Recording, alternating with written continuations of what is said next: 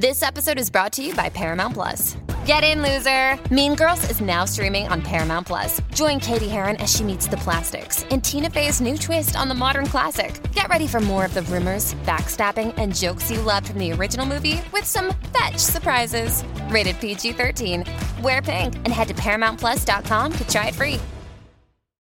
With the Lucky Land Slots, you can get lucky just about anywhere. This is your captain speaking. We've got clear runway and the weather's fine, but we're just going to circle up here a while and get lucky. No, nothing like that. It's just these cash prizes add up quick. So I suggest you sit back, keep your tray table upright, and start getting lucky. Play for free at LuckyLandSlots.com. Are you feeling lucky? No purchase necessary. Void where prohibited by law. 18 plus terms and conditions apply. See website for details. Vital Ingredient by Gerald Vance. Champ, what's with you lately? Benny asked the question as they lay on the beach. Nothing, Frankie answered. Just fight night miseries, I guess. No, it ain't, Frankie. It's something else. You losing confidence in Milt? That it? Can't you hold it one more time? You guys only need tonight, and you got it. One more to make 10-time defenders. The first in the game, Frankie. We won the last two on points, Benny. Points. And I'm better than that. I keep waiting and waiting for my heels to set. For Milt to send it up my legs and back and let fly. But he won't do it, Benny. Look, champ, Milt knows what he's doing. He's sending you right. You think maybe you know as much as Milt? Maybe I do, Benny. Maybe I do. Benny didn't have the answer to this heresy. By law, this was Frankie's last fight, as a fighter.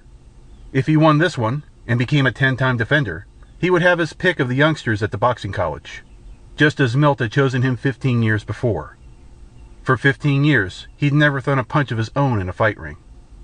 Maybe because it was his last fight in the ring, he felt the way he did today. He understood, of course, why fighters were mentally controlled by proved veterans. By the time a fighter had any real experience and know-how in the old days, his body was shot. Now, the best bodies and the best brains were teamed by mental control. Benny had an answer now. Champ, I think it's a good thing this is your last fight. You know too much. After this one, you'll have a good strong boy of your own, and you can try some of the stuff you've been learning. Milt knows you're no kid anymore. That's why he has to be careful with you. I still have it, Benny. My speed, my punch, my timing, all good. There were a dozen times in those last two fights I could have crossed a right and gone home early. 2 times, Frankie, just 2 times. And them late in the fight. Milt didn't think you had it, and I don't think you did either. Milt, Frankie's master control, came down to the beach and strolled over to join them. Milt had been a 5-time defender in the welter division before his fights ran out. Now he was skinny and 60. His was the mind that had directed every punch Frankie had ever thrown. He studied the figure of Frankie lying on the sand. The 200-pound fighting machine was 30 years old. Milt winced when he compared it to that of the 22-year-old slugger they would have to meet in a few hours. Benny said hi and ambled off. Well, boy, this one means a lot to both of us, Milt said. Sure, was all Frankie could answer. For you, the first 10-time defender the heavyweight division has ever produced. For me, the Hall of Boxing Fame. You want that pretty bad, don't you, Milt? Yeah, I guess I do, Frankie, but not bad enough to win it the wrong way. Frankie's head jerked up. What do you mean, the wrong way? Milt scowled, and looked as though he wished he hadn't said that. He turned his head and stared hard at his fighter. There's something we maybe ought to have talked about, Frankie. What's that? Milt struggled for words. It's just, oh hell, forget it. Just forget I said anything. You figure we win tonight? I think maybe we will. You don't seem very sure. On points, huh? Yeah, maybe on points. Milt turned his eyes back on Frankie's eager face. Frankie boy, there's something about being a 10-time defender that's, well, different. Milt took a deep breath, and was evidently ready to tell Frankie exactly what he meant. But Frankie broke in, his voice low and tense. Milt. Yes? When I get in there tonight, turn me loose. Milt was startled at the words. Release control? Yeah, sure. I think I can take Nappy Gordon on my own. Nappy can stick his fist through a brick wall all night long, and Pac Monroe knows all there is to know, and some he makes up himself. They'd be a tough pair to beat. Our big ace is that they have to beat us. We got the 9 times. I can take him, Milt. There was a strange light in Milt's eyes. He did not speak, and Frankie went on. Just one round, Milt. If I slip, you can grab control again. You just want to try at it, huh? There seemed to be disappointment in Milt's voice, something Frankie couldn't understand. Milt seemed suddenly nervous, ill at ease. But Frankie was too eager to give it much attention. How about it, Milt, huh? Milt had been squatting on the sand. He got to his feet and looked out across the water. All right, maybe we'll try it. He seemed sad as he walked away. Frankie, occupied with his own elation, didn't notice. In the studio dressing room a few hours later, Milt and Frankie were warming up. Frankie in the practice ring, and Milt perched on a high chair just outside the ropes. Everything was just as it would be in the fight. 3 minutes work, 1 minute rest. Frankie noticed how slowly and carefully Milt was working him, and how he watched the clock. Frankie had nothing to do now but watch, as a spectator would. Watch as Milt moved him around. Milt could control every muscle, every move and every reflex of his body. It had taken them 5 years to perfect this routine. That was the training period at the College of Boxing, and was prescribed by law. In their first fight they had been at their peak. Frankie was Milt's second boy, and Milt knew boxing as only a champion welter with 30 years' experience could know it. For 15 years he had watched and studied while a good veteran had directed his body, and for another 15 years he had been the guiding brain to a fine middleweight. As a welterweight, Milt had learned to depend on speed and quick hands. In Frankie, he had found the dream of every welter, a punch. Frankie's body could really deliver the power. At first, it had been the heavy hitting that had won the fights. Lately, Milt had relied more and more on the speed and deception he had developed in Frankie. Frankie felt the control ease out, and he knew the warm-up was over. He slipped on his robe, and he and Milt went to join the others in the TV studio. There would be no crowd, just the cameras, the crews, and officials. The fight would be televised in 3D and filmed in slow motion. If a decision were needed to determine the winner, it would be given only after a careful study had been made of the films. There was little to be done in the studio, and Milt had timed Frankie's warm-up right to the minute. The fighters and their controllers took their positions. The controllers seated in high chairs on opposite sides of the ring. The fighters in opposite corners. As the warning buzzer sounded, Frankie felt Milt take control. This one he would watch closely. At the bell, Frankie rose and moved out slowly. He noticed how relaxed, almost limp, Milt was keeping him. There was only a little more effort used than in the pre-fight warm-up. His left hand had extra speed, but only enough power to command respect. The pattern was just about as he expected. As the fight went along, the left would add up the points. But his thoughts were centered on a single question. How is it going to be my own? In the early rounds, he was amazed at the extreme caution Milt was employing. Nappy Gordon's face was beginning to redden from the continual massage of Frankie's brisk left and occasional right. But Frankie felt that his own face must be getting flushed with eagerness, the glory of going in and trying to do it by himself, of beating Pop Monroe without Milt's help. He wondered if Milt would have to clamp on the controls again. He sure hoped not, but there wasn't anything to really worry about. Milt could beat Pop Monroe, and he wouldn't let Frankie take a beating by himself. Frankie's attention was caught by some odd thoughts in Milt's mind. Milt didn't seem to be sending them, yet they were clear and direct. You really think you got it, boy? That vital ingredient? What are you talking about? Huh? Me? Oh, nothing. Take it easy. But Milt's thoughts were troubled. When are you going to let me go? I said, take it easy. We'll see. The 6th round came, and Frankie felt no weariness. Milt was working him like he was made of fragile glass. Nor was Nappy tiring so far as he could notice. Pop Monroe was trying for just one solid blow to slow down the champ. So far, nothing even jarring had come close to landing. In the 7th, Frankie noticed a little desperation in Monroe's tactics. To win now, Monroe and Gordon needed a knockout. Frankie had only to stay on his feet to be home safe. But when was Milt going to let him go? Milt had turned in a masterpiece of defensive fighting. The left had deadly accuracy, and now the openings were truck-sized, as Monroe had come to ignore the light tattoo of the champ's punches. Milt withdrew the control in the middle of the 7th round. It hit Frankie like a dash of cold water, the exultation of being on his own. He looked over at Milt, perched rope high in his control chair at ringside.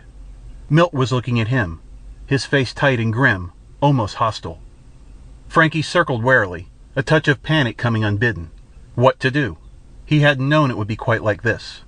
He tried to remember how it was, how it felt to move in the various ways Milt always sent him. Funny how you could forget such things. The left hook, the jab, how did they go? A pile driver came from somewhere and almost tore his head off his shoulders. He was looking up at the ceiling. He rolled his eyes and saw Pop Monroe's face, smiling a little, but also puzzled. Even with his brain groggy, Frankie knew why. He had stepped wide open in Nappy's looping right, and Pop couldn't figure Milt doing a thing like that. Pop looked over at Milt. Frankie followed Pop's eyes and saw the look Milt returned. Then the spark of understanding that passed between them. Odd, Frankie thought. What understanding could there be? He was aware of the word 7 filling the studio as the loudspeaker blared the count. He was up at 9. Nappy swarmed in now. Frankie felt the pain of hard, solid blows on his body as he tried to tie up this dynamo Pop Monroe was releasing on him. He couldn't stop it, dodge it, or hide from it. But finally he got away from it, staggering. Nappy came at him fast, and the left jab Frankie sent out to put him off his balance didn't even slow the fury a bit. Frankie took to the ropes to make Nappy shorten his punches. It helped some, but not enough. No man could take the jolting effect of those ripping punches and keep his feet under him. Frankie didn't. He was down when the bell ended round 9. In his corner, the seconds worked quickly. He looked at Milt and saw a deadpan expression. Milt wasn't sending him anything. Punishing him, of course. Frankie took it meekly, ashamed of himself. Milt would take over again when the bell sounded.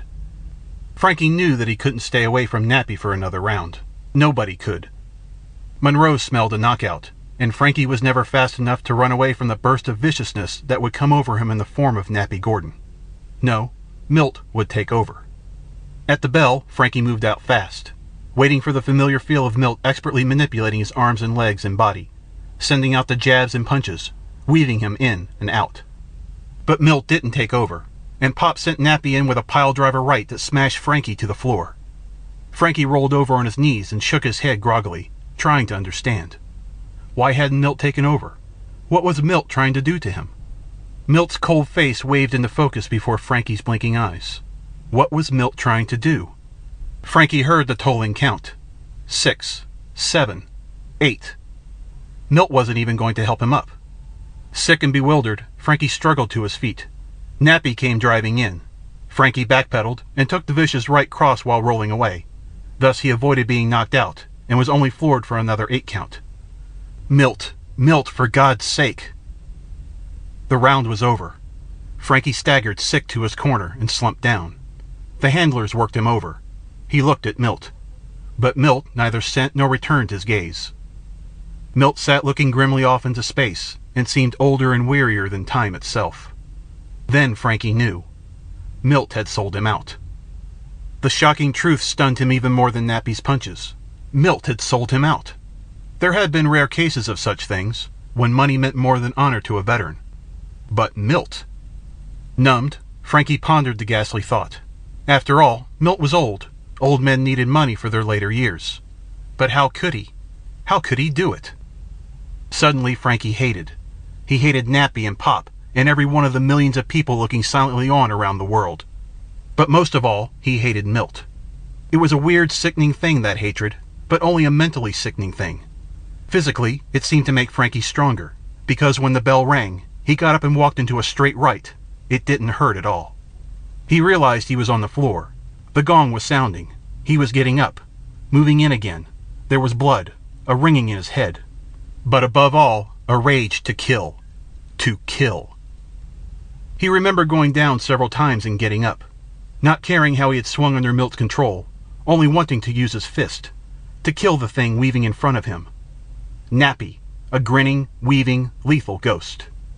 He felt the pain in his right fist, and saw Nappy go down.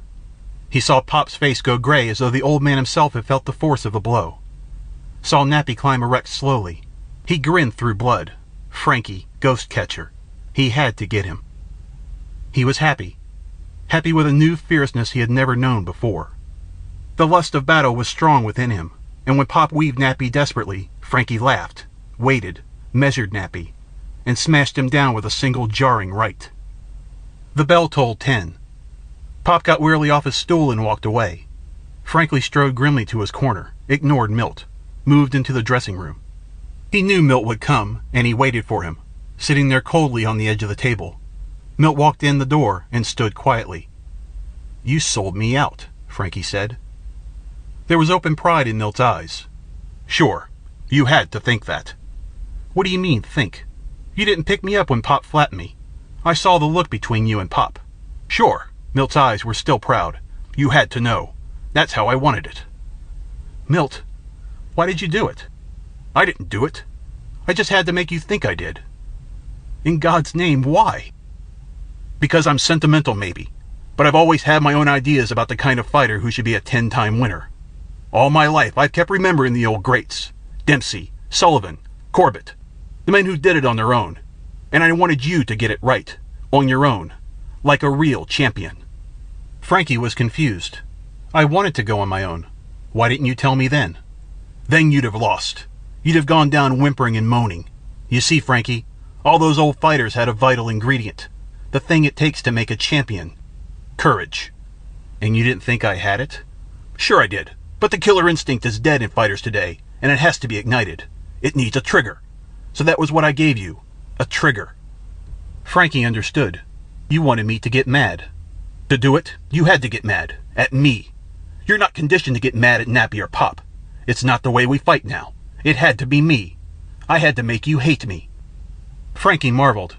So when Pop looked at you, he knew. Frankie was off the table, his arms around Milt. I'm so ashamed. Milt grinned. No, you're not. You're happier than you ever were in your life. You're a real champion. Great feeling, isn't it? Now you know how they felt in the old days. Frankie was crying. You are damn right. Thanks. Milt looked years younger. Don't mention it, champ. The end. End of Vital Ingredient by Gerald Vance. Recording by James Christopher. With Lucky Land Slots, you can get lucky just about anywhere. Dearly beloved, we are gathered here today to... Has anyone seen the bride and groom? Sorry, we're here. We were getting lucky in the limo and we lost track of time. No, Lucky Land Casino, with cash prizes that add up quicker than a guest registry. In that case, I pronounce you lucky.